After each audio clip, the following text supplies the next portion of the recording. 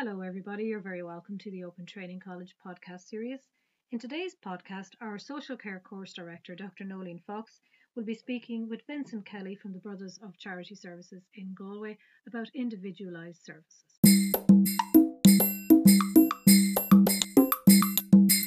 Hello, everybody. You're very welcome to the podcast on individualised services.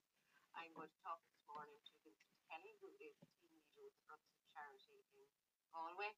And Vincent is involved in managing an individualised service for a number of men in Athenry town.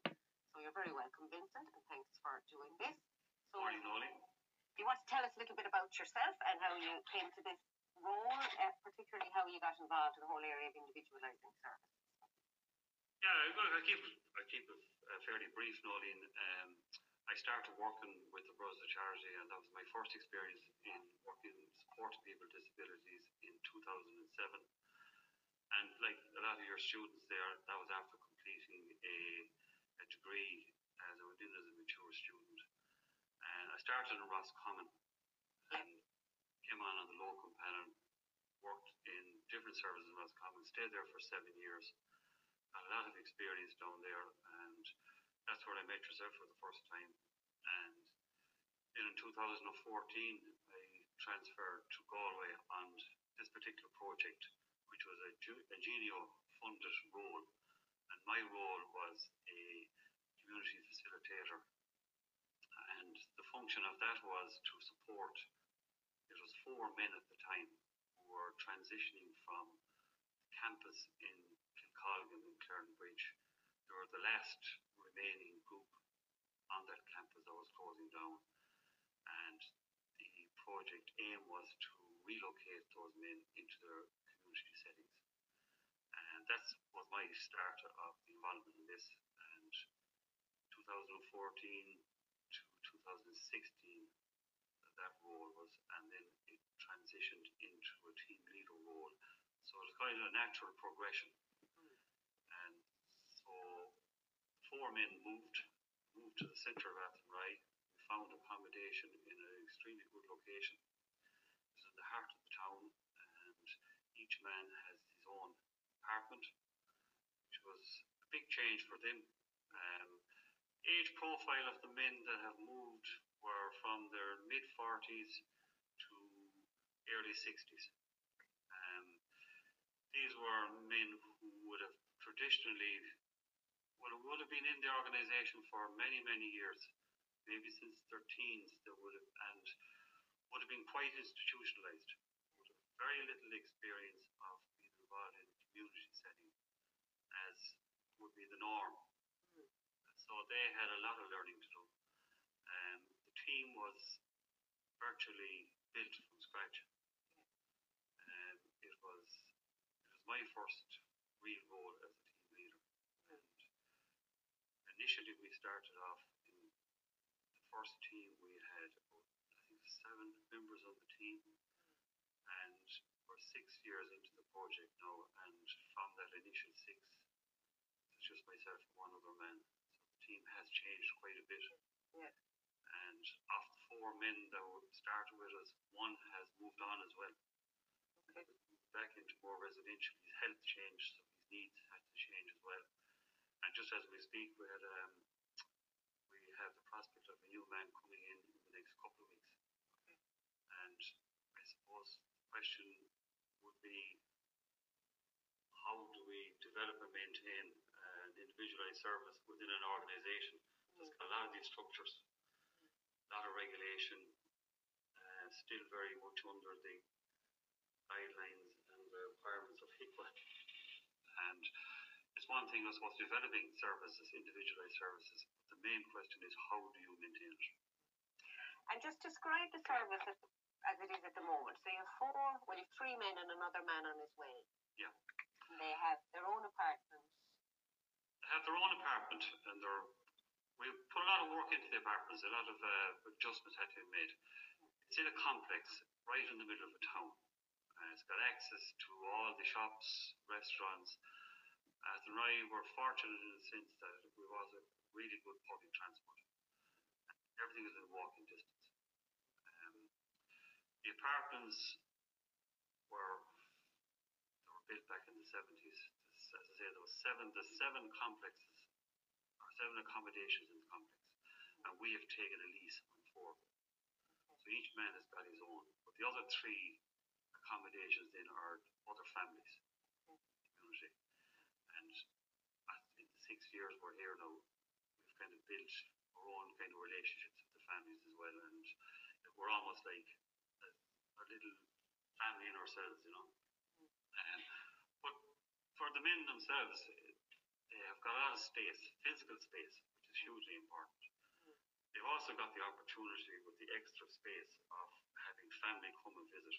And one man would have taken more advantage of that than the others.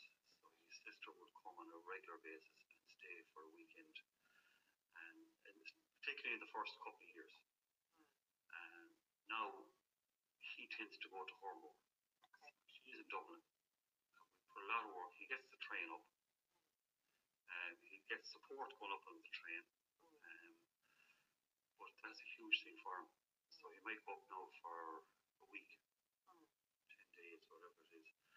And he's happy enough for him to stay there. And the relationship now is much better. It's more kind of mature, much more mature relationship. Another man then, his family would call out every weekend, you know, just for a house visit. And one of the other gentlemen then, he would be mainly communicating by phone, because all of his siblings they're all kind of gone into retirement at this stage, you know. So I think the physical space is huge.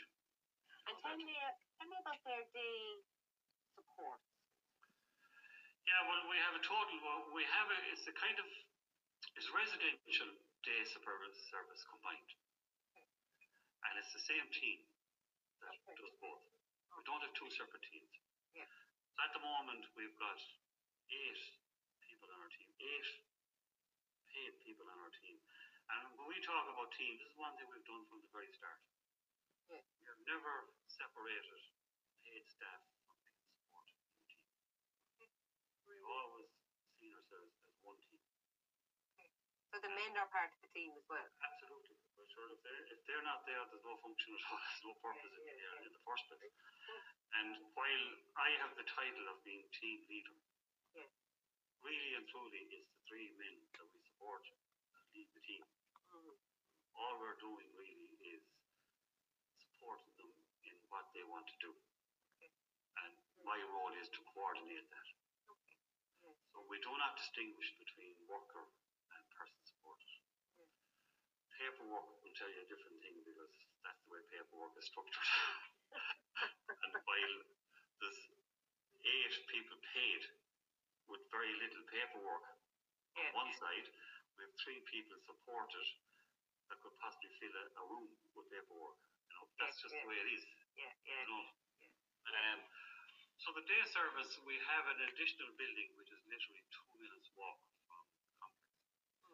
And there we have it's a 3-story building, and we've got a garden area at the back. And we do not design programs for the men to fit into. So even we have a new man pending now, moving into an apartment, and he's coming to visit this apartment this Thursday, looking at our day service. He is not going to find a package of programs on the shelf to say, well, I can do A, B, and C. He's going to come in, and we're going to have a blank program for him. And we are going to design the program around his needs. And how will you approach that? Well, it's the things like the discovery, which is the main part of it, and the discovery is how we get to know the individual. I suppose the men that moved in initially, while it's the new team, a lot of the staff would have worked with them for many years and would have known certain things and would have learned certain parts about people through their traditional service. But it's our job then to explore new ideas. And it's like, in one way, we might take a kind of a business approach to it. Maybe that's my own background, because I was self-employed for a couple of years. So, the building we have at the moment almost like a business in itself. Mm. You know? So, like the example of one would be anybody that was familiar with the Brothers Charity Service would know they had this enterprise going for many years where they used to produce these hospital charts. Yeah. And everybody I met used to do these charts at some stage. And they had maybe 20, 30 people doing it. It was almost like kind of conveyor belt situation. And it served a really good purpose. And it was where people made up physical medical charts that were used in hospitals. When you go around into a hospital, somebody hands you this folder just to make them up. That's all gone. That was all ended a couple of years ago. But these men had learned, this man in particular had learned certain things, right? So we had to look at what we're going to do to replace it for. And the first thing would be, well, as anybody will know, if you have experience of trying to get work opportunities for people with disabilities, it's probably one of the most difficult things to do. Even in an environment where there's almost full employment, it's very difficult. So the other option is you make your own employment. So the man we have in mind for it, he just wanted something where he could kind of sit down, do a very simple task, and he needed to have meaning for him, but it also had to involve a certain amount of criteria. Our objective would be that it would have community involvement. It would have a meaningful work for the person doing it. It would give a gain, as in a financial gain, because we all work for money. And it would, I suppose, be a part of his program as well, like, you know. So we came up with a very simple thing. He almost came up with it himself. So we got ourselves, this may sound very simple, but the last stage is, we got ourselves a shredding machine. Shredding machine. A shredding machine. Okay. Right? Set it up in the office for him to try it out. So we had to get a supply of papers to shred. So we went down to the local bookie office. Okay. Bookie office. Okay. Went in. They supplied him with all of the newspapers and all of the things to put up every day. Yes. He came back. He collected that. Sat down. He shredded his bag of material. Then we found a guy who keeps greyhounds. And he needs to have bedding for the greyhounds. Okay. So you're supplying the paper. So he's supplying the paper. Okay. And he has the community involvement of going down to the bookie office. They had to arrange it. They now leave it aside for him. He brings it back. He shreds it. The guy with the greyhounds is about 15 miles away, so he goes there once a week. Hands over his 4 or 5 bags of shredded paper, and the man pays him €2 to €3 per bag. Fantastic. It's a simple idea, you know what I'm saying? But it's what actually suited him. You know. And Vincent, did you try other things beforehand with them? We would have, and again, it's about what suits the individual. We tried things like we tried to get him into an office, for example. We thought, you know, this guy would be good at administration. We tried to get him into an office to do maybe some paperwork in the office, and found it very difficult to find anyone that would take that on outside the organisation. Other men, we tried indoor work with one other gentleman. We tried a lot of indoor work with him because that's what he's traditionally doing. And it took us a year to figure out this guy is actually an outdoor man. Okay. He's not an outdoor individual at all. And how did you find that out? How did that come? We found it out the hard way. You know, we were almost kind of forcing things on him. Yeah. We were putting him sitting down and making things, and he's doing the traditional stuff because that's what he was used to doing. Yeah. He was doing the art classes. He was doing ceramics. He was doing painting. He was doing trying to put things together. This is what he always did. Yeah. And it was kind of the garden that really opened that idea up for us. We had access to a piece of ground, and we got him out in fresh air, got him out in an outdoor space, and literally handed the guy a shovel.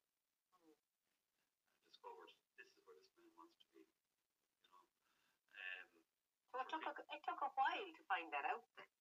It takes a while, and you have to try different things with people, and you'll very quickly know if it's suits somebody or not. Okay. Now that man, like the garden project, then developed into something much bigger. Okay. It turned into it's almost like a community garden now.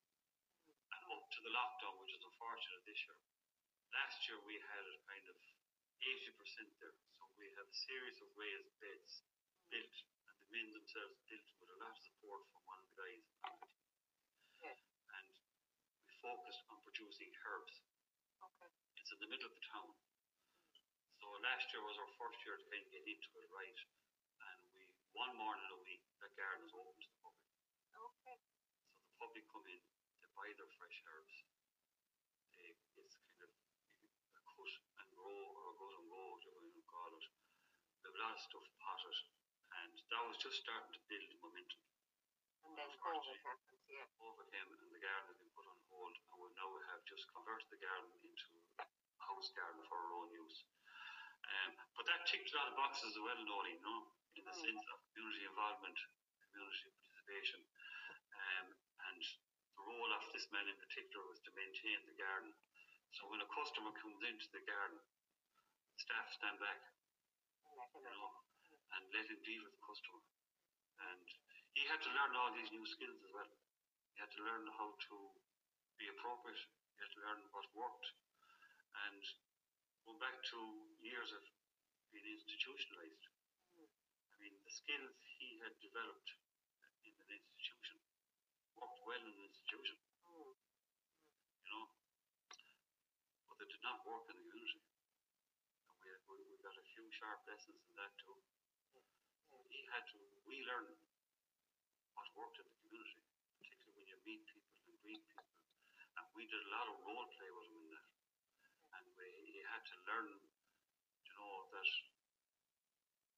how to hold his line in a queue going into a shop, how to ask for something in an acceptable way.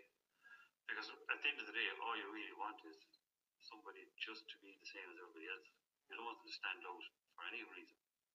So he had a lot of learning to do, and in fairness to the guy, he has probably the guy that has improved the most. Physically, mentally, intellectually. Physically, the man has lost 5 stone weight over 5 years. And he's the man that goes up to his sister. And the one comment the sister made to me last year was, which I thought was quite striking. She said, "Well, now he comes to visit, now it's something to talk about." Yeah, because he had the life. He has a life. Yeah. He now talked about things. Yeah. Before that, he had nothing to say. You know yourself. And it's amazing to watch his interaction with his family. He would have lost touch with most of his family. Yeah. And last summer, myself and one of the other men and 2 of the support workers went to London just for a trip. Yeah. First time out of the country. Other than, I think they all went to Lourdes or something. But he met his brother in London. Yeah. He hadn't seen him for 12 years. Really? Yeah.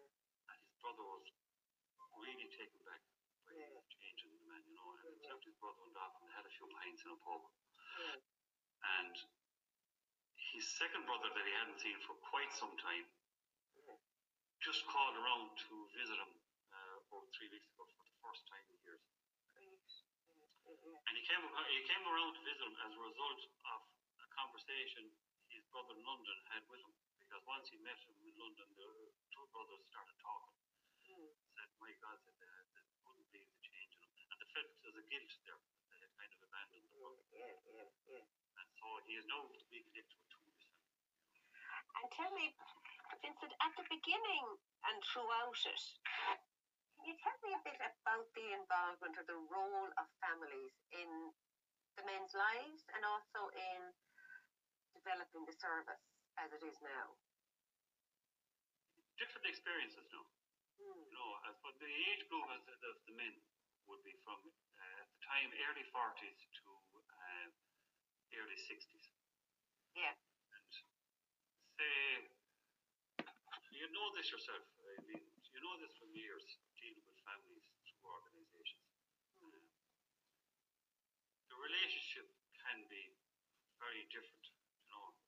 one way families are very slow to get involved.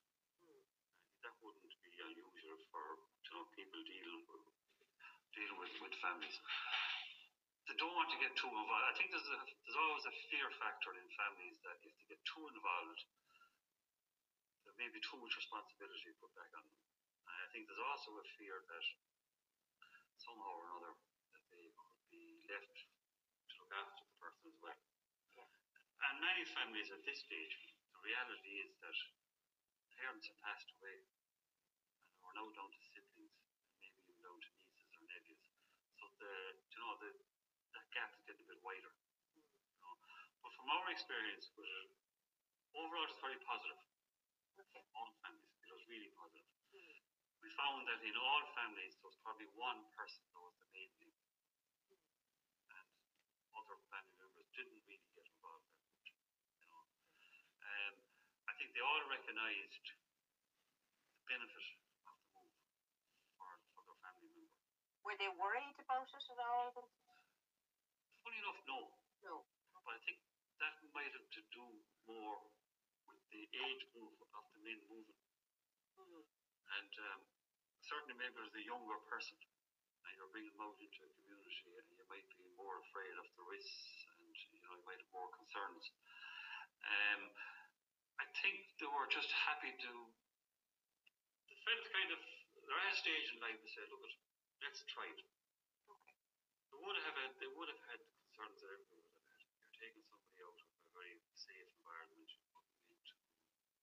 No, they came and visited the houses, and once they saw the structure and the way it was set up and identified the risks, and I think over time it was the evidence of what they saw really that kind of reassured them that this is what they were for, this was the best move for the family, But overall, it was a positive feedback from the family.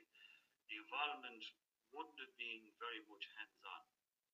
Okay. It would have been more kind of consent and kind of being just wanted to be informed. But again, I think it's down to the age profile. Okay. Yeah. And the families themselves. And families have their own lives to live too, And for a lot of these men, they're so long away from their families. Yeah. Men have been institutionalized since their teenage years. So they wouldn't have been that involved anyway. And did you, at the beginning, try to set up circles of support for the men moving? Yeah, that was one of the ideas we had. And it worked very well, particularly in getting family involved. Okay. And one, I think, worked particularly well. Yeah. And it was part of one of the things we would have done, and I suppose we've talked about this before. As a team, we started out, we had a whole list of things that we wanted to do. Yeah. And this is one of the lessons we learned. We learned to slow down. And one of the things that we did do was the circle of supports. I think they gave us a good basis. And this was part of the discovery as well. And if I just take one, for example, where key worker, which is the system we have a key worker for each person. That's where one staff person takes on extra responsibility and he'll have a support key worker. So they're the people that we drive stuff that needs to be done, and things we aim to do was part of the person's outcome. So having a circle of support would have been part of the outcomes for that person for that particular year as well. So one individual aim was to get him into employment, get him more involved in the community. So the circle of support that was set up was a lot of planning went into it. So there was family members invited to it. There were members of the community, Tidy Town members came. Some of the local businesses were invited to it. Some of the voluntary organisations in the town were invited to it. And that was done in one of the hotel rooms. Okay. And it was a lot of work went into that. A lot of good stuff came out of it. But I think the most positive thing that came out of it, and the one that stuck best, was the family members that hadn't really been involved with this man prior to this. Saw him in a different light. A lot of the community ones did evaporate a bit. And it did evaporate, and I think that was probably as much as our doing than anything else, because we probably pushed people into too many things too fast, and they weren't ready for it. And just think in particular the tiny towns at the time. This man was, we got him into the tiny towns. He didn't really make a connection. Okay. Because he wasn't ready for it. And he still hadn't learned how to communicate properly. Okay. And that caused a bit of problem. And he never asked to go back to the tiny towns, and didn't come looking for him. But definitely the circle of support has got a function, Nolly, there's no question about it. What the circle of support we do now is very different. Yeah, what's it like now? What it's like now, it's more like we sit down as a team with the individual. And it's almost like we sit down maybe 3 times in the year.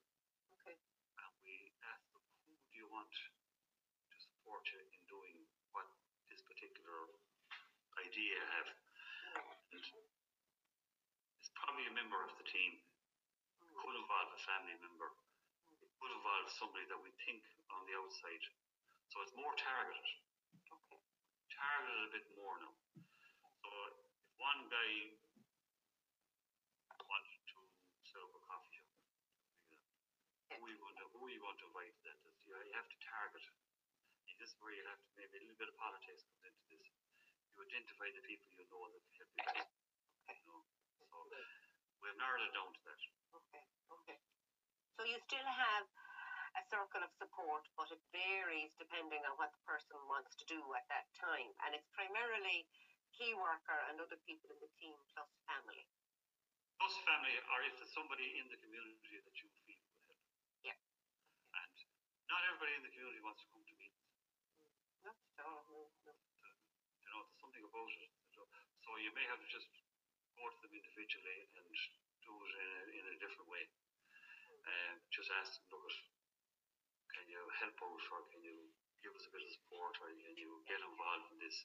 And the other thing we did use, and early on, we used a lot of volunteers early on. Okay. And that has kind of evaporated as well for us. Really? And why is that, do you think? I think there's definitely a role for volunteers. But I think the attitude, we've kind of changed our minds on volunteers a bit too.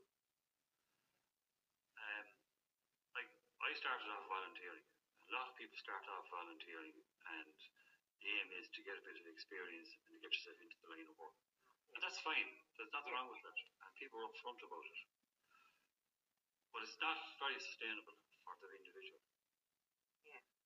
So now we look at volunteering in a different way. Kind of look at a volunteer to do a particular task rather than having a volunteer on your books to do everything. Okay. So if you want somebody to, let's say, somebody wants to go to a GAA match or soccer match, rugby match, or a bit of sport, aim to identify somebody in the community that is just happy to do that on a voluntary basis. So they're not making a big long commitment or no. Exactly. And if you say to them, look, if you get them on, now this is unfortunately for the volunteer role as well, you see, and this turns people off, there's a lot of, I suppose, you have to have sign on, you have to be vetted, you have to, and this is a big block as well, like, you know. Yeah. Now you can get around that a bit in the sense of if you join a club. Okay. So if you have your GAA club and the person you're supporting is a member of the club. Yeah. Okay. And you come under that umbrella, you know. That brings me to the other thing, I suppose, is the whole area of risk assessment and safeguarding, because these men were coming from an environment where they would have had like very little experience of being out on their own, particularly in the business. Yeah. How did you approach the area of risk and safeguarding? Yeah, well, the first thing I think you have to recognise is that there are risks. Yeah. There's risks in everything. There are procedures around risks. Yeah. And it's very important that you adhere to them. Yeah. That you don't be flippant about it. Say, Arthur, look, we'll have a go at it. You're not doing yourself any favours. You're not doing the individual any favours because you are part of an organisation. There are very clear guidelines around risk.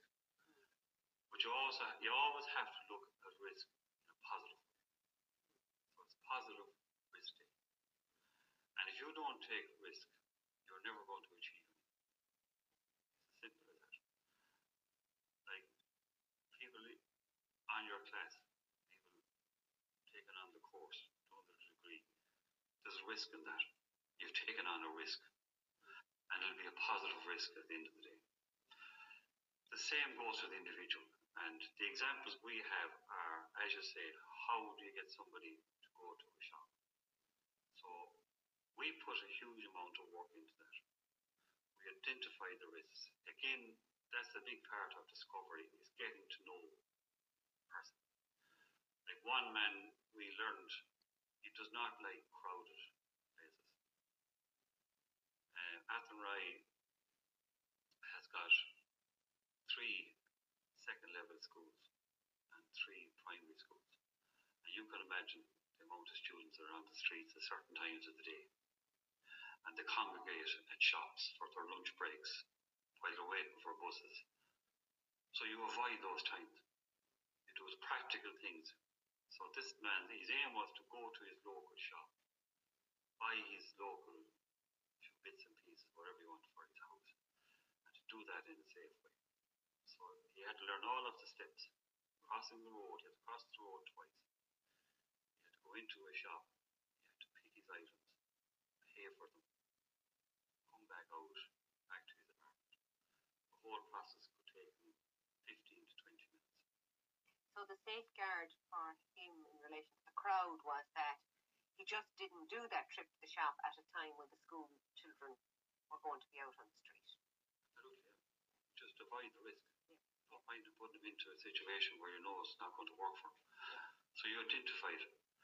And after a while, I suppose like everything else, he kind of got to know the times to go himself. Okay. Because he didn't necessarily see the crowds, but he knew what times were best to go himself. Yeah.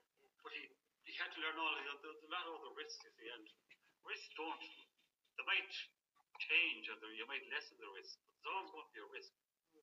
But you have to just kind of take that on board.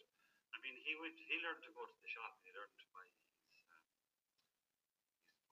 whatever he needed to buy. He learned to pay for it. He learned to come back. The mistake you'll make is you assume everything is okay. You let him off every day to the shop, and you think this is brilliant, the job done. You need to do a follow-up. You need to constantly follow up on what is going on. Because our experience has been everything was going grand. After about 7 or 8 months, we got a phone call one day to say, look, there's a problem up in the shop here.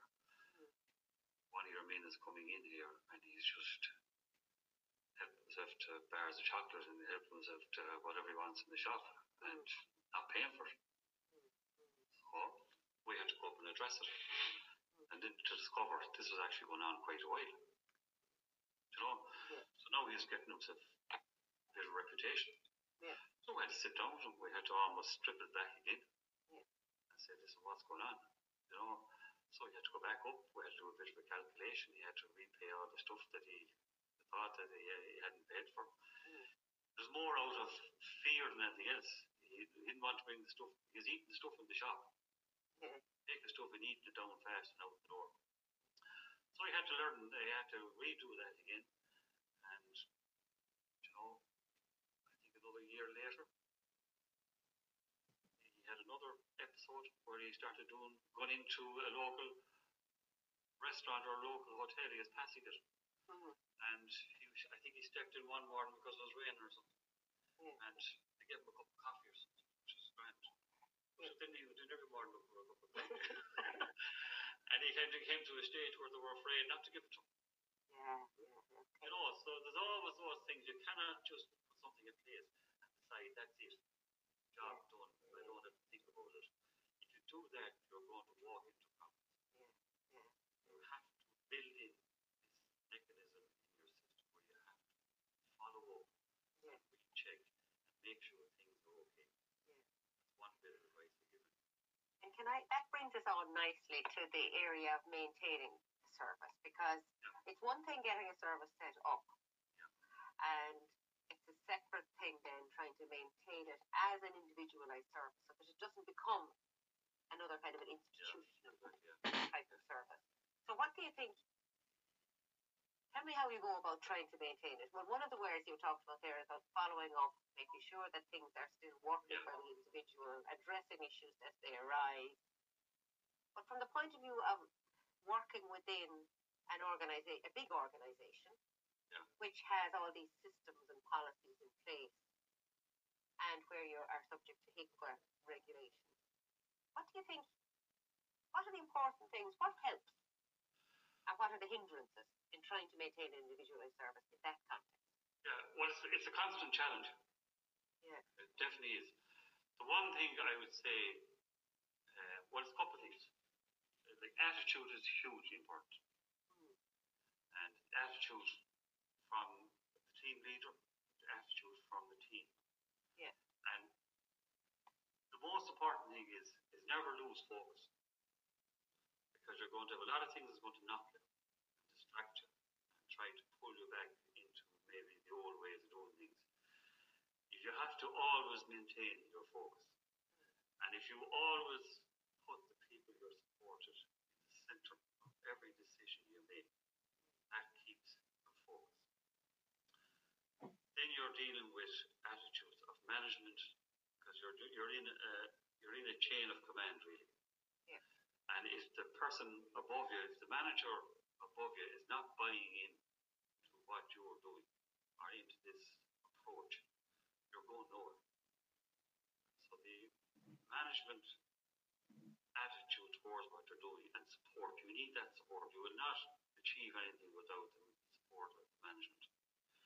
And management, from my experience, they're human like the rest of us. If they see results, they will support you. Budgets are hugely important.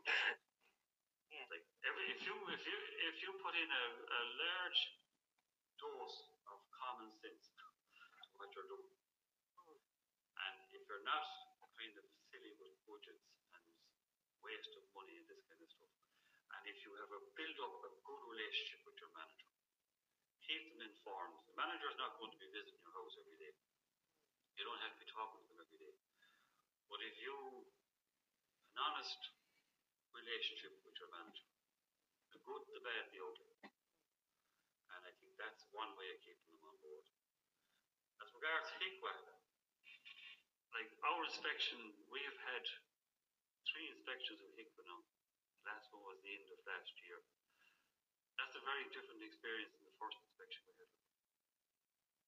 HIPAA have also recognised what we're trying to do, what we're trying to achieve.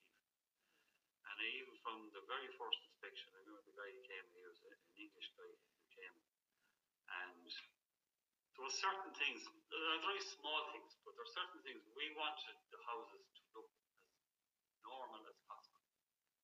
So you go into a service house, you walk in the door, you're hit with a barrage of posters, policies, evacuation plans, how to use this machine, how to use that machine.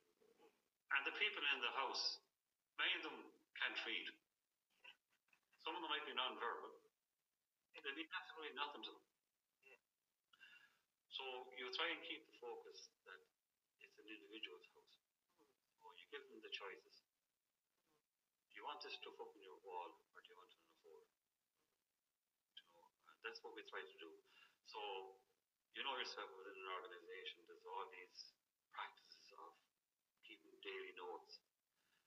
Every time somebody gets up in the morning to go to bed at night, it has to be recorded. So we have to fall in line with that. So I remember the HIPAA inspector came and I put an A4 diary in front of him. Just a big A4 diary. Looks like any diary. I said, do you have a problem if we just record stuff in that? He said, no. He said, I don't care what's on. He said, once I can read it, or once it tells me. So that's what we replaced all these charts, so sitting on someone's table, it just looks like an ordinary diary. There are ways around it. As regards, we'd say, all the other posters and stuff, we have found a discreet area of the house in there. So when you walk into someone's door, there's pictures of their family, there's pictures of whatever you find in a house. But it is focus, and the attitude of your team, Ollie, is hugely important. Which comes from the team leader primarily.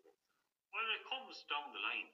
And we've been very fortunate. As I said, this team's changed a lot. Yeah. Started out, I think, with 7 people at the start. We now have 8 people. There's only 2 of us left from the original team in 6 years. Yeah. That team has evolved. Some people have moved on naturally. Some people just did not fit this approach. They were very residential. They could not sit easy with the idea that someone could walk up the street on their own. And because they're going to get mugged, they're going to get robbed, they're going to get knocked down. And these are natural fears. And it was better for those people to move on to something else. That's just the way it is. The other thing we have found with a much better balance in our team. We don't get to pick our team. I don't know anyone that does. I didn't get a chance to sit down and say, I want, this is what I want. But with management, we have changed the team about. We've now got a better gender balance in the team. Out of the 8 now, we have two girls joined us in the last 2 years, and they've made a huge difference. Training of the team, like keeping the focus, training is hugely important. We're very fortunate. Out of the 8 people we have so far, 2 are going through, will have their full degrees by next year. One guy works part-time, he's got his master's. And then 3 more of us have got our degrees as well. So there's a very high level of education there as well. And so people are looking, they've bought into it, they understand it. Yeah. That has helped keep the focus. But primarily, I would say, in maintaining it, the biggest thing would be the relationship you have with your manager. That's part about seeing progress and building trust. Progress, yes. Building trust, and to keep things funded. And managers change, as you know that, yeah. and they can change the whole focus as well. So we're lucky so far with that. And as long as our relationship remains, I suppose we can keep pushing things on. And then, of course, the people you support, they're demanding it now as well, as they're looking to do things. They've learned to learn. Yeah. They've learned that. I don't know if any one of those men would voluntarily go back into residential setting. Their voices have got stronger. They've got more confidence in themselves. We talked about this before we started the table. The biggest word for me in all of this is confidence. Men themselves have got so confident in what they do. The team's got confident. That has given confidence to the management. And other than that, I think, that's what's kind of kept us focused for us. And tell me, Vincent, if there was 1 or 2 things that you would do differently from this experience, you're starting again. Yeah. What would you do differently, if anything? Well, it's funny, we have a potentially new man coming now. Yeah. For a visit. And he's going to come in and he's going to do, hopefully, some respite with us. Yeah. Until we all get to know each other. Yeah. And like the view or the way we're approaching this is so different. I think we've learned to calm down. That's the main thing. As a team, we have a lot of experience now at this stage. Yeah. We are much calmer about things. Yeah. Are not as kind of worried or concerned. Yeah. We have learned to get much better with our paperwork. Okay.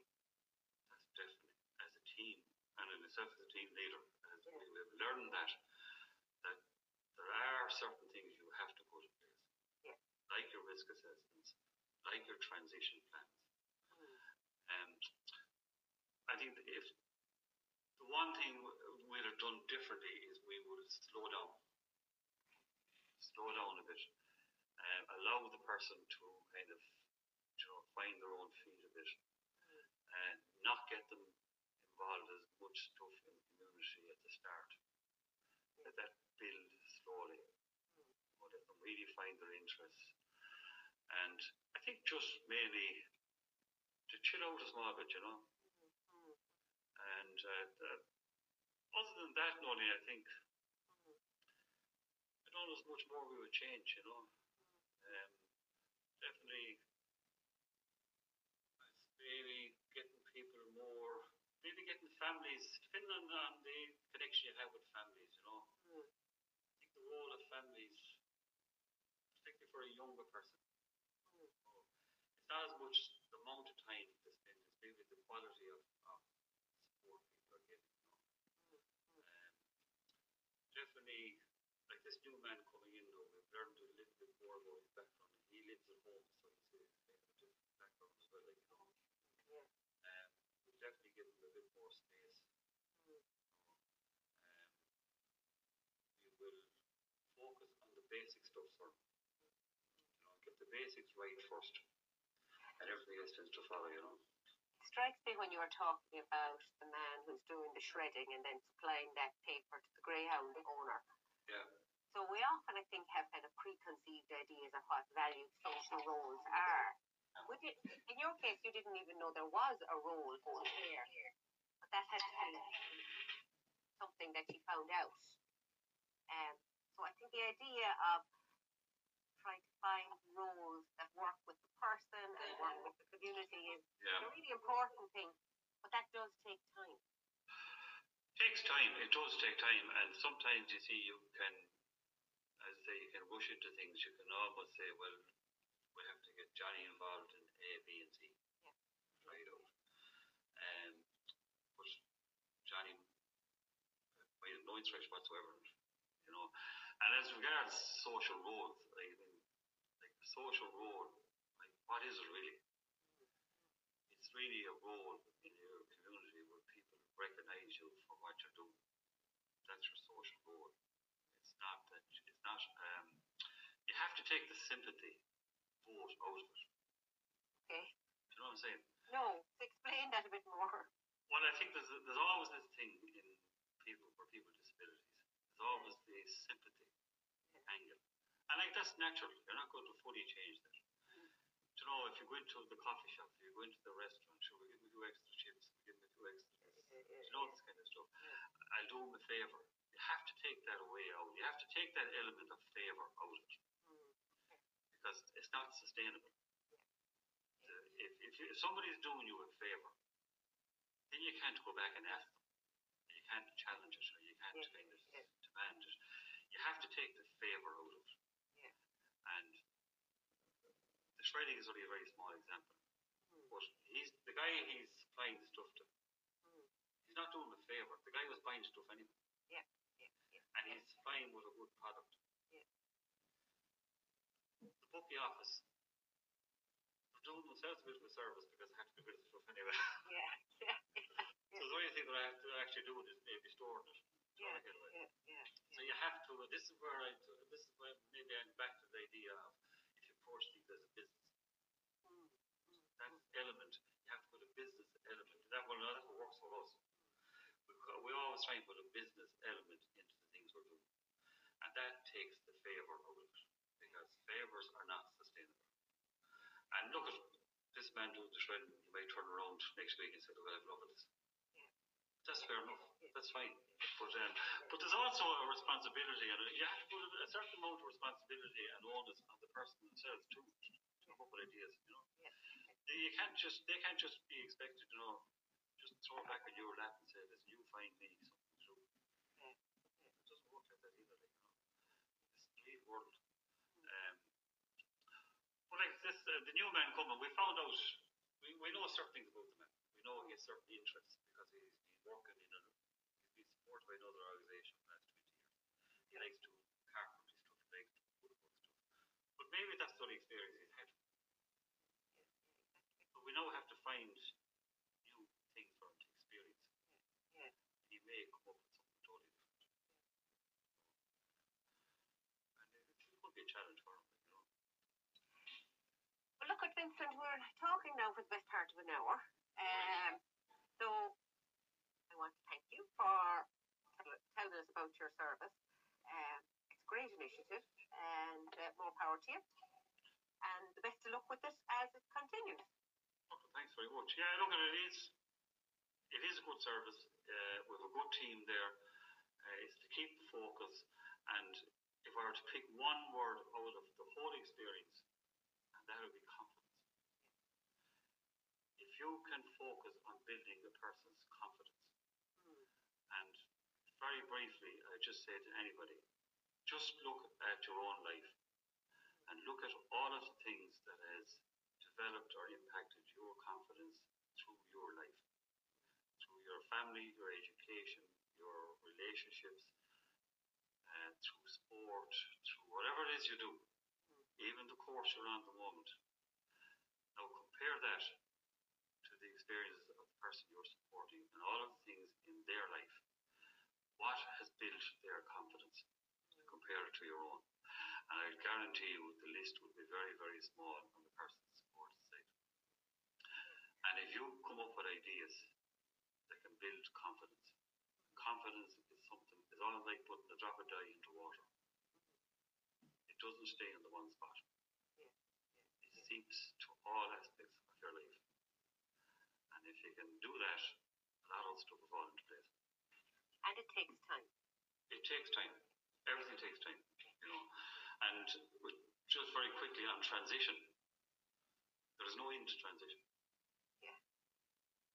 You start a transition, there is no end to it. These men are still in transition. I am in transition. The team is in transition. These men may move on and may transition to another part, another service, another part of their life. There's no end to transition. It doesn't stop. Other than that, best luck to everybody. Thank you very much. We'll meet again. No problem. Yep. Okay. Bye-bye.